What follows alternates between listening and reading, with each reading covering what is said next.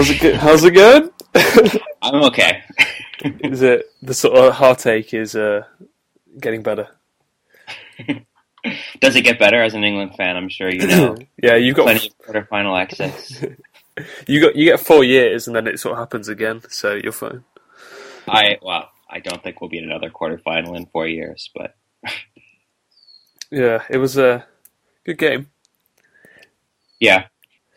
No, I mean, it was our best game of the tournament.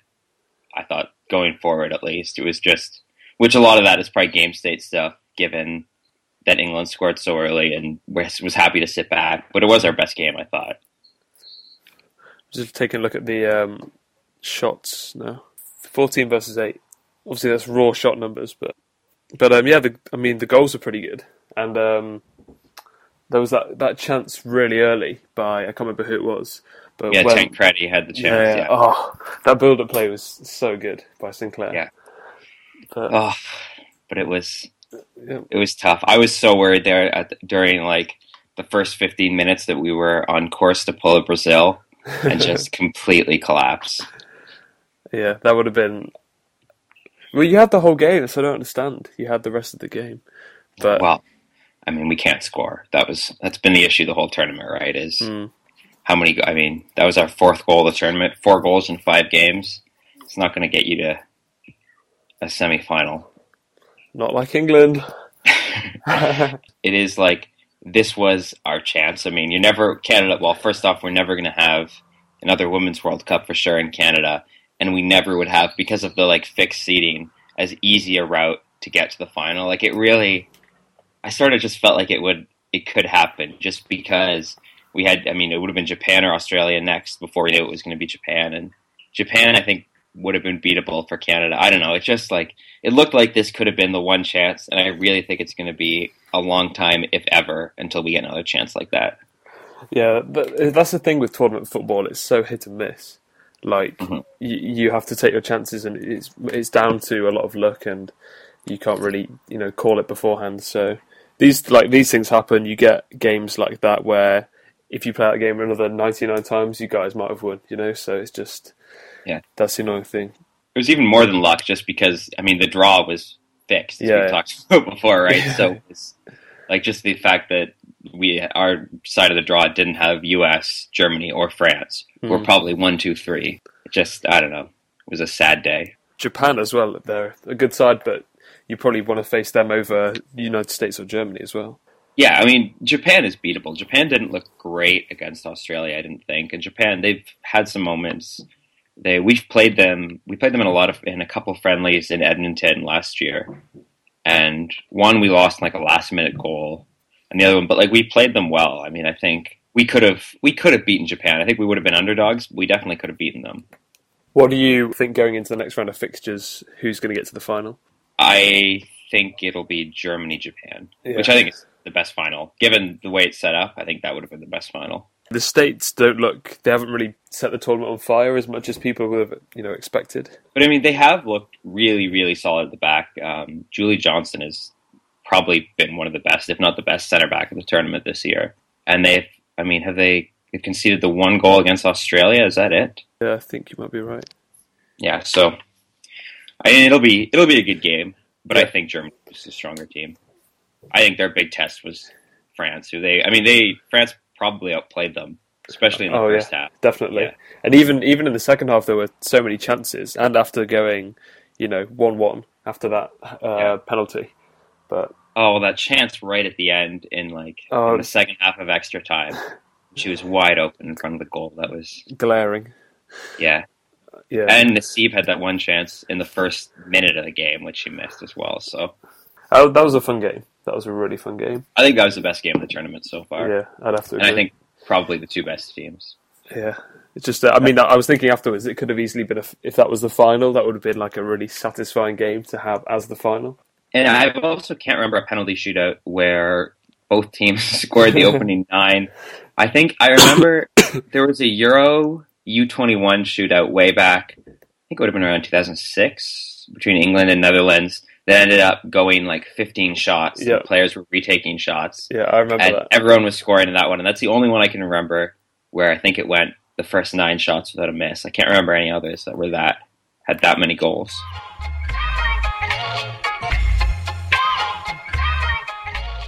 Welcome to episode 7 of the Analytics FC podcast. I'm Sam Gregory, joined as always by Tom Warville, and this week our guest is Dustin Ward, also known as Saturday on the Couch, who's gotten a lot of reception recently for his StatsBomb article. So can you tell us a bit about yourself, Dustin, and how you got involved in StatsBomb? Yeah, so I have very little soccer background, really. I'm a baseball player, and just really a few years ago I kind of got into soccer. And it's a hard game to kind of comprehend just watching it. And so, I found myself watching games and having a good time watching it, and then kind of thinking, what's happening? Why is this happening? Why is one team, seem like they're winning, they're dominating, and the other team's not? The final score can only tell you so much when there's only 1, 2, or 3 goals. And so I kind of just, wanted to learn more about what was going on. And so I started, investigating shots, expected goals, different stuff like that. And then started writing about it. And I guess James or Ted, they liked it, and they wanted me to write some stuff on StatsBomb, and so I have, and hopefully some people have enjoyed it. And that sort of background in baseball, did you look at the stats of that as well and sort of try to pull that across to football, or is it purely coming from a complete new perspective? No, I'm a huge sports fan, and I love anything that tells you more about the game, and definitely baseball was the first stats love of that, I guess. I'm sure a lot of people that are listening to this have read Moneyball, and that was kind of, my start into the stats world of baseball, and that kind of led to basketball, football, and then now soccer. So you've done the most recent piece you wrote, which got a lot of attention, was about in-game analysis and the idea of sort of scouting the team before a game and then adjusting. And you mentioned the Pittsburgh Pirates have this 7-person analytics team that travels. Do you think that we're ever going to get to that sort of level in football? I don't know, but I think definitely should. I think the Pirates only one guy traveled, but it's a much more complicated game, and I think soccer is. I'm sorry, I'm saying soccer. Y'all are saying football, but well, we switch. Yeah, okay. I keep my sports separate, but and I think the potential for kind of in-game analysis is so much higher in soccer than in baseball, because it's kind of like basketball too, but there's just so much going on that even the best managers can't comprehend everything at once. There's 22 people out there moving around fast, the ball's moving around fast, and so the more people you have getting you information, feeding it down to the coaches, feeding it down to the players, the better prepared you should be. That sort of last point you just made about really communication was something that really stuck out for me in the piece, and that certainly seems to be one of the main stumbling blocks in terms of getting that buy-in of analytics, is the communication with, say, coaches and players. Would you agree with that? And do you think that change will happen where people buy in the long term?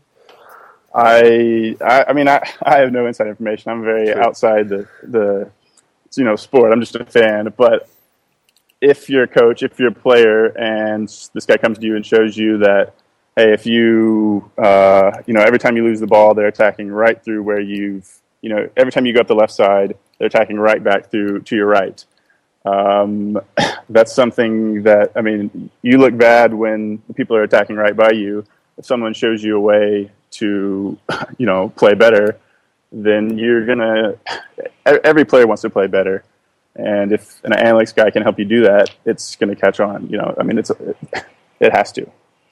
In the piece, the in-game analysis piece, you looked at an AC Milan Torino game. Mm-hmm. And I'm curious, if you can give a little overview over what you think would have changed in that game had some of these things been implemented at the time. Well, so I just did the halftime thing, so I didn't actually go through and see if they changed it at the half, because I didn't want to know what happened in the second half when I was doing the analysis. But if you knew beforehand, so kind of the pregame scouting report I looked at was Torino's going to have the ball deep in their own half and play basically very, very much to the center of the pitch. And it didn't really look like Milan had a plan for either pressing or sitting back. It almost looked like they were letting Torino play how they wanted to play. And kind of if you knew beforehand what they were going to try to do, which I mean they might have. It's a hard game to. It's hard for me to say Milan had no clue what they were doing, but it looked like they were not that prepared.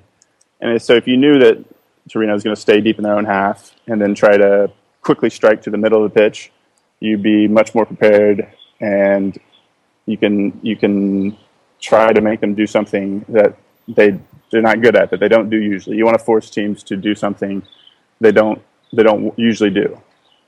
Is this sort of whole idea, because it's one that's relatively, or I'd say relatively, is very new, is a lot of this fueled by what you've read in sort of Pep Confidential or other sources, or is it the only area you've seen it implemented before? Yeah, I mean that was the main kind of trigger for it. American football, it's very common. You see players on the sideline looking at printouts and formations and pictures and stuff all the time, and talking to people up in the booth. And so kind of that background might help. But yeah, the Pep book, when Pep comes off and the first thing he thinks at halftime is to ask the people upstairs what they're seeing, I think that's kind of an indication that, coaches need more information. They can't. If Pep can't understand the game on his own, no one can, So that kind of keyed the idea really of providing as much information as you can to these coaches. One thing about this article too is it interlaid sort of the statistical analysis with the video analysis. And we know there already is a lot of sort of video analysis and there are video analysts at almost, I'm sure, every single big club, even if there isn't a specific statistics or analytics guy. How do you think these two concepts sort of mesh together, and how do you think coaches accept the idea of using analytics on top of the video, given that I assume they're already using this sort of video analysis? Yeah, I don't know. I don't really view them that separately. It's just another source. And like you said, if there's video analysts at every club, they'll be more accepting if you kind of overlay the two. So if you just show them a number, maybe it doesn't get the point across as well as if you have some examples of, like, this is what happens when so-and-so, our two midfielders get stacked up on the left on the offensive attack. Then they attack, they pick up this many yards coming through the right. Well, that doesn't sound as good as, here's two examples of this when it happens. Then it's kind of easier to fix when you actually see the example of what instead of looking at a spreadsheet, I guess. And in terms of data sources, quite a lot of it was taken from StatZone. Is that correct? Mm-hmm. Yeah. So a lot of it was taken from StatZone. So if you're watching a game, that the StatZone updates basically live, the on the ball stuff. But for the kind of thing I was doing, you would have to. So I went back through to chart all the defensive stuff, which obviously took way more than 45 minutes. So if you wanted to do this, if a team wanted to do this, they would obviously need more than just the Opta website. But I'm assuming these big teams have much better data streams than us regular fans, and so that would be one of the big things you need if you wanted to do this at halftime as a big club. You need some way to track the pressure, some way to track dribbles, because Opta doesn't really track dribbles. But I don't think that's that big of it shouldn't be that big of a problem for teams with these huge budgets, I don't think. Do you think there's also sort of a risk of overcompensating with this in-game analysis? I mean, when we look at a 45-minute sample versus however much of the season you've already seen of a team, there is sort of this tendency to change everything you're doing to match what's going on in the first 45, and the team comes out completely differently in the second half that might match more of what they've done throughout the season. Do you think that this in-game analysis might sort of put up blinders and get us looking really, really in depth at one specific thing, which is a small part of a really big sample? Yeah, absolutely. I mean, I'm not saying it's a cure-all or anything, but if there's something very obvious that I think there was in the Torino game, I mean, if there's something that you can fix pretty quickly, like you're leaving one side of the midfield open, or your right back's being very lazy and not, pressuring the ball at all, that's something you can show them at halftime. And I mean, I don't really see. There's not really I don't think that's obsessing over one thing and you're going to lose another thing. It's just another piece of the puzzle. It's not like you plug this in and boom, your second halves are always going to be great. It's a very small. I think it's a small advantage, but I do think that teams that do this would have an advantage over teams that don't. But a small one. It's not a cure-all. A couple of the things that in the article were sort of pointed out that you, as the theoretical defensive analyst, said that sort of playing centrally in the final third and deep in their own half, sort of the measurement of that metric for Torino was like highlighted to the coach. From reading it, I didn't really understand why that was sort of a key input. That's probably because my tactical insight is next to nothing. But You're saying why is that key? Yeah, so there were a few things you pulled out. Why were those sort of you thought they were key? My tactical input's very little too. I'm just looking at the numbers, but I would say because they were so extreme so Torino already is the average completion is second closest to goal in all of Europe. Right. And when they played teams that defended similarly to AC Milan, it was even farther. So when something was that extreme, it's something they're trying to do. So I'm assuming that it's something they're specifically trying to do is keep the ball deep and kind of stretch defenses out. And centrally, no one in Europe completed as many passes in the center of the pitch as Torino. So that tells me that it's something they're specifically focusing on doing. And generally, I think you want to take away the things the other team is specifically trying to do, because that's what their whole offense is kind of centered around, the things they're good at and they're trying to do. So that's why I pulled those two things out, because they're so, and that's really why I looked at Torino in the first place, because they're such a weird team. I like seeing weird stuff like that, and it just stood out. So you've talked a little bit about sort of looking at teams as a whole and comparing them to other teams, and that's been one of your big focus. And from a baseball perspective, this reminded me immediately of player comps, which we have all the time in baseball. Is that sort of what you're trying to get at with the idea of, okay, we're looking at QPR, and they play a lot like, say, Torino, and just to sort of compare across leagues and do these higher level, I guess, macro team player comp kind of ideas? Player comps is a good kind of thing out here. I have almost no confidence in my ability to tell how good a player is, because of how. So in baseball, it's very easy to tell how good a player is because he's so separate from the rest of the team. In soccer, I mean, with a few exceptions, it's very hard because the rest of the team is so enmeshed with that one player. And so the team comps, it really just started out with me wanting to know, how certain teams are playing. And then, I think I noticed like Swansea and Gladbach played somewhat similarly. And that just kind of got me curious on who else played similarly. And then, so I just started doing the whole thing. There was no real kind of, it was just kind of curiosity that led me that way. There was no, huge philosophy of leading up to that experiment. It was just kind of, I wonder who plays like them. I wonder who plays like them. And then that's kind of what resulted.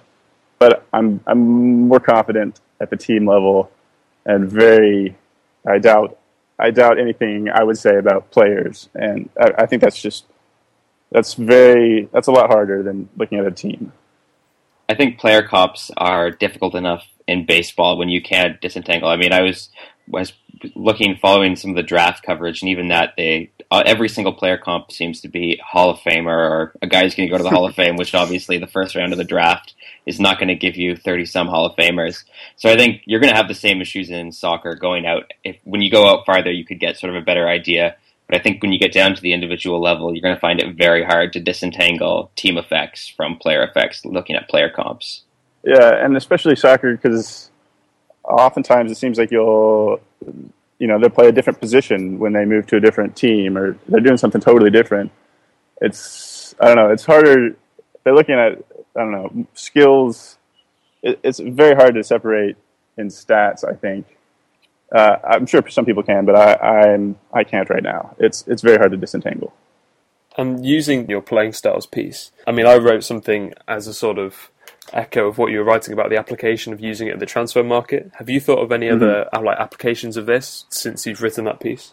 I kind of used it for the scouting report thing where you're looking at teams that play similarly to you against your future opponent. So you want to see how they changed against teams that play like you do. So if you're a high-pressing team, you want to see how this team has done against high-pressing teams. Do they play more long balls?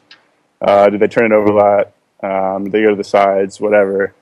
Because, I mean, that helps more than how they play against, whatever, QPR, Burnley or something, because that doesn't really have any effect on... If you play so much differently than QPR, you want to look at teams that play similarly to you and how other teams do against that. I mean... That's the kind of the main thing. I've used it since then. And your transfer market thing was about trying to find players that from similar teams, right? Yeah, exactly. So like plugging and playing in different teams that players that play in the same systems. I don't know.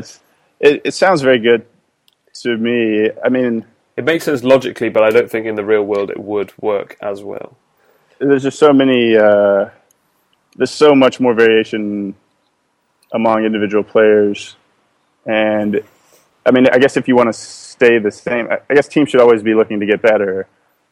And if you want to just replace the player, I don't know, I'm just kind of rambling here, but...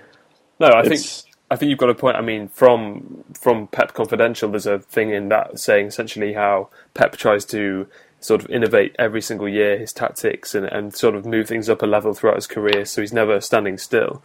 And if you're looking to move your team to this new level of playing, which he has, then you can look for players that will fit potentially into that system you're trying to build. So the signing of Thiago, for example, he wanted to move into that system where it's sort of more attacking, more fluid, and he highlighted that he fits that system. So even if he's not using the numbers, the eye test that he used to pull off that signing is a sort of application of this idea of buying players that fit styles. The same thing with moving Philipp Lahm to defensive midfielder instead of a fullback. He could see the style they wanted to play. He fit that mould and moved them into that position. But once again, that's purely eye test most likely versus using numbers to quantify this.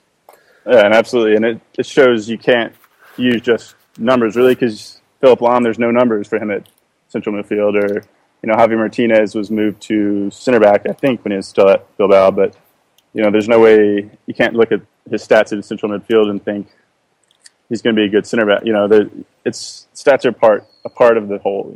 One of the things you try to do with this piece is also disentangle the league effects, right? Is say, okay, I remember the one thing that stood to me is that you had grouped Manchester United with Empoli, which really surprised me. And I've tried to look at standard deviations between leagues to sort of disentangle. Is this player just good in this league, or is this player would this player be good across leagues? Do you think this will also work on a team basis to sort of say, this is a team that's designed to play really well in Europe because they match up well with other teams in other leagues? To look, because it is sometimes difficult to look how a team will do outside of domestic competition because we have such a small sample size of how teams actually do in Europe. Yeah, that's an interesting question. I don't really know. I mean, yeah. So you take some random German team that plays. There's a lot of German teams in the middle of the pack that play very similarly, where they play the big counter attack. Kind of long balls, very aggressive forward play. They play long balls around the box, and you would think that if that team's in the Europa League or whatever and playing against kind of the stereotypical Italian team who sits back, they would be, I don't know, so that's another thing it gets to is who controls what, if one team wants to play long ball, short passes into the box, the other team's very good at denying it, which team comes out on top? That's obviously something I need to look at before, but I don't really know if you can say that for sure. It's something to look at. So another question that I pulled out was So with the sort of family trees of offences and defences, is that something that you see as like evolving season on season, or do you think these things will stay roughly the same? And have you looked at like changes season to season before? I haven't looked at changes season to season. I just have one season, but I assume there are probably changes month to month. It's definitely an evolving process. You change the manager, you change players. I don't expect. I mean, some of the very good teams simply have the ball so much that they're going to be similar year to year, and some of the really bad teams will be similar year to year. But there's going to be big changes for sure. Now, looking at the groupings, I mean, right away, some of these groups sort of stick out as like shitty groups to be in, and some are good groups of teams. And do you think there could sort of be the idea of, look, we're in this group right now. I'm looking right now at Everton, Spurs, and Real Madrid. That sounds like a good group to be in versus one of the worser groups. I mean, you've got one here with Parma, Palace, Hull, Newcastle, Paderborn. That's not a group I want to be in. Do you think you can sort of look at these and say, let's try and emulate these things that this grouping does to get out of our group and get into a different type of playing style, which is on the surface much more successful? Yeah, so I think so. Like you look at, I think I used an example of maybe QPR and I don't remember who it was. There's someone in Athletic Bilbao, and now Bilbao was in a group with some other teams that are pretty good. You know, they're a pretty good team, but they're somewhat similar to a group of teams that were really bad. You know, they were struggling to score goals. It's Sunderland and Athletic Bilbao. And so maybe if you're Sunderland, I mean, obviously if you're Sunderland, you don't look at Bayern Munich and say, we need to start playing like them. But Athletic Bilbao, maybe you can say, what do they do differently than we do to be a middle of the table team instead of a team that constantly is, tipped for relegation by all the numbers guys and then somehow survives. So that's the kind of team you might want to look at and say, what are they doing to make them, 10 goals better? It's because we have a lot of similarities and they have a few differences. And are those the differences the reason they're, middle of the table team instead of the bottom of the table team? So another sort of thing from the offences article was that you've highlighted how like Milan and Schalke were both like really appalling last season. But also you've got teams that in groups say like Marseille, Vallecano and Wolfsburg who you would see as the sort of primary examples of really good attacking play. Do you think that this sort of thing you could give to a coach and take aside all the communication and the buy-in and say, can we try and play more like these guys and try and coach that? And do you think this could be a useful coaching tool, or do you think it's purely just interesting to see like the different styles of teams? I don't think it's a coaching tool, but it might be something that, coaching tools, when I think of coaching tools, I think of, kind of techniques and stuff. But it could be something that leads you to change your leads coaches to change things. And I think separating offense and defense, it was for the articles, and it's not something that you can do. I'm guessing it's not something that, real teams do. You don't say, we want to play our defense like this and our offense like this. It's those two obviously feed way, completely off each other. So I think it's more of you need to look at the, what kind of team you want to be, not what kind of offense, what kind of defense. If you want to play like Marseille, it's not as easy as looking at this article or something. It's it's obviously a lot of training, a lot of work, a lot of fitness. Really, it could be if you're Milan. I don't know who they hired, but I don't remember his name. But if you're the new manager, you can look at this stuff and say, we got to change. We got to change something. And obviously, you don't need this to say that, but you can just look at these metrics and say something needs to change. Should we change like this? Should we change like that? And that's when the coaching comes in, is how to get from here to there. And do you think, like, apart from some of the really obvious elite teams being like Barca and maybe say like the Marseille bucket. Do you think these buckets indicate like good and bad teams, or they're literally just differing styles of play? Because obviously you have some which contain really drab, boring footballing teams like Sunderland, Sociedad, and then you have some with exciting. Do you think that shows like quality in the teams, or it's just literally a choice of that style of play? I mean, those two are tied together. You can't choose to play a certain way without being bad, without actually having some of the quality, or even if Barcelona chose to play like Paderborn or something, they wouldn't play that poorly. And again, I said this in the article several times, but these aren't. I'm not saying these are the set in stone groups of how these teams play together. It's how they're grouped together with the metrics. Yeah. It's there's a lot of wiggle room. It's not.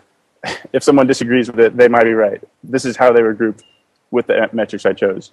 But yeah, quality obviously influences how it happens, and it is interesting. I think it reflects play style more than quality, because obviously Empoli was with PSG or something. But that also, I think for the fans it helps, because it made me look like, what is Empoli doing? Who's their manager? Why are they in this group? And so that kind of I think that identifies that manager as someone who knows what he's doing, and so that's I don't know. That's my answer on that. Yeah, I think you're right. And going back to Empoli, I think they're quite an interesting team. And I know Eddie Howe, the Bournemouth manager, went to go and see sort of how they train and how they set up there, purely because the manager's taken them from like quite a small market team to one that's competing and doing quite well considering the budget they're on. So yeah, they're on like I think 11 million. I mean, they were last in Serie A budget, and they had, I think, fourth most passes into the opposing box. Very few passes into their own box. They were like 15th on the table, but had a lot of really, really good looking metrics. And so, he's moved to Napoli now. Yep. So I think that'll be very, very interesting to see next year.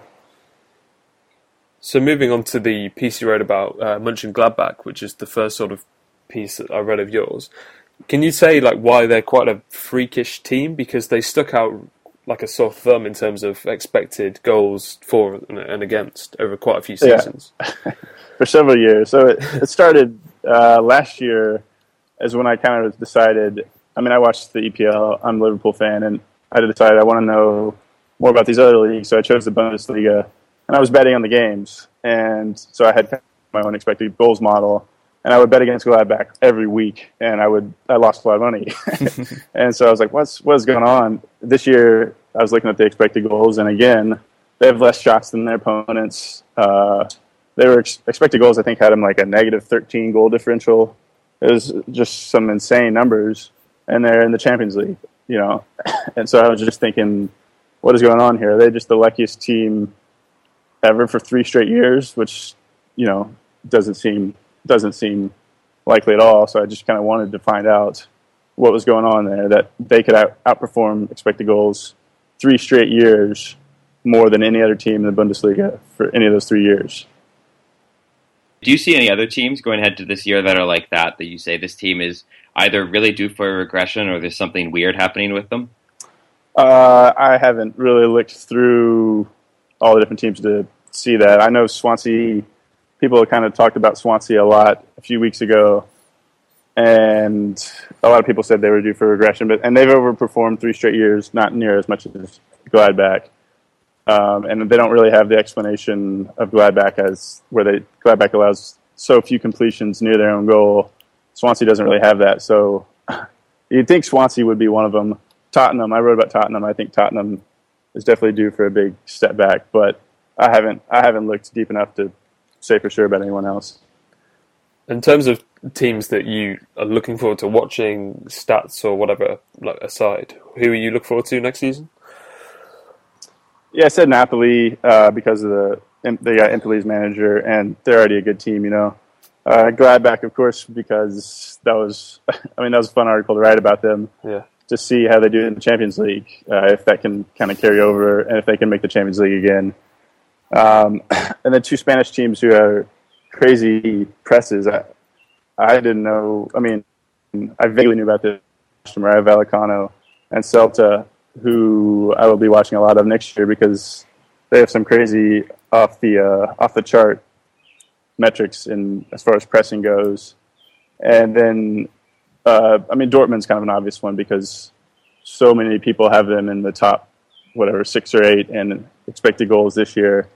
And then they'll have the new coach and everything to see next year. And Southampton, who were top 4 in a lot of people's models and are kind of being written off again next year because they're going to lose maybe Schneiderlin. But they did the same thing last year and, were just as good. So those are some teams I'll like to watch for next year. More away from the analytics things. The Torino piece, going back to that again, was sort of, even if it was, I don't know, my tactical understanding, as I said, is quite low, but you had quite a good grasp of it. Do you read around the tactical things, say with the Spieler, I'm not going to pronounce it, but that site and other sort of more tactical pieces, say Tom Payne as well, write some really in-depth stuff. Do you pay attention to that, or is it just sort of things you match? Yeah, I read that. I do read some of that stuff, and I think it's if those are great stuff, and a lot of times I'm in awe of people that can notice that stuff during the game. Because I watch a game and I sometimes see, oh wow, that fullback's getting free a lot, and I can't tell why he's free. I'm just a guy watching the game, and so I like to go back and look and see, oh well, the right winger wasn't doing any defense or anything, and so I think, people that can notice the little tactical variations are great, and it teaches us a lot of stuff about the game. And I think mixing that with, kind of a stats-based approach would be even better. And like I said, visuals are great, especially for players, especially for coaches. Those guys generally have very high visual IQs and can learn something really quick when you show it to them. And that's why I think, little clips, little stats, little graphs to go along with what you're telling them will help a lot. Cool. Is there anything else you want to plug before we head out that's coming up or that you've written recently? No, I have nothing in the pipeline, but if I do, I'll let you know. Awesome. Well, thanks for coming on, and we've been really enjoying your stuff at StatsBomb, so keep it up. Yeah, thanks, guys. Cheers.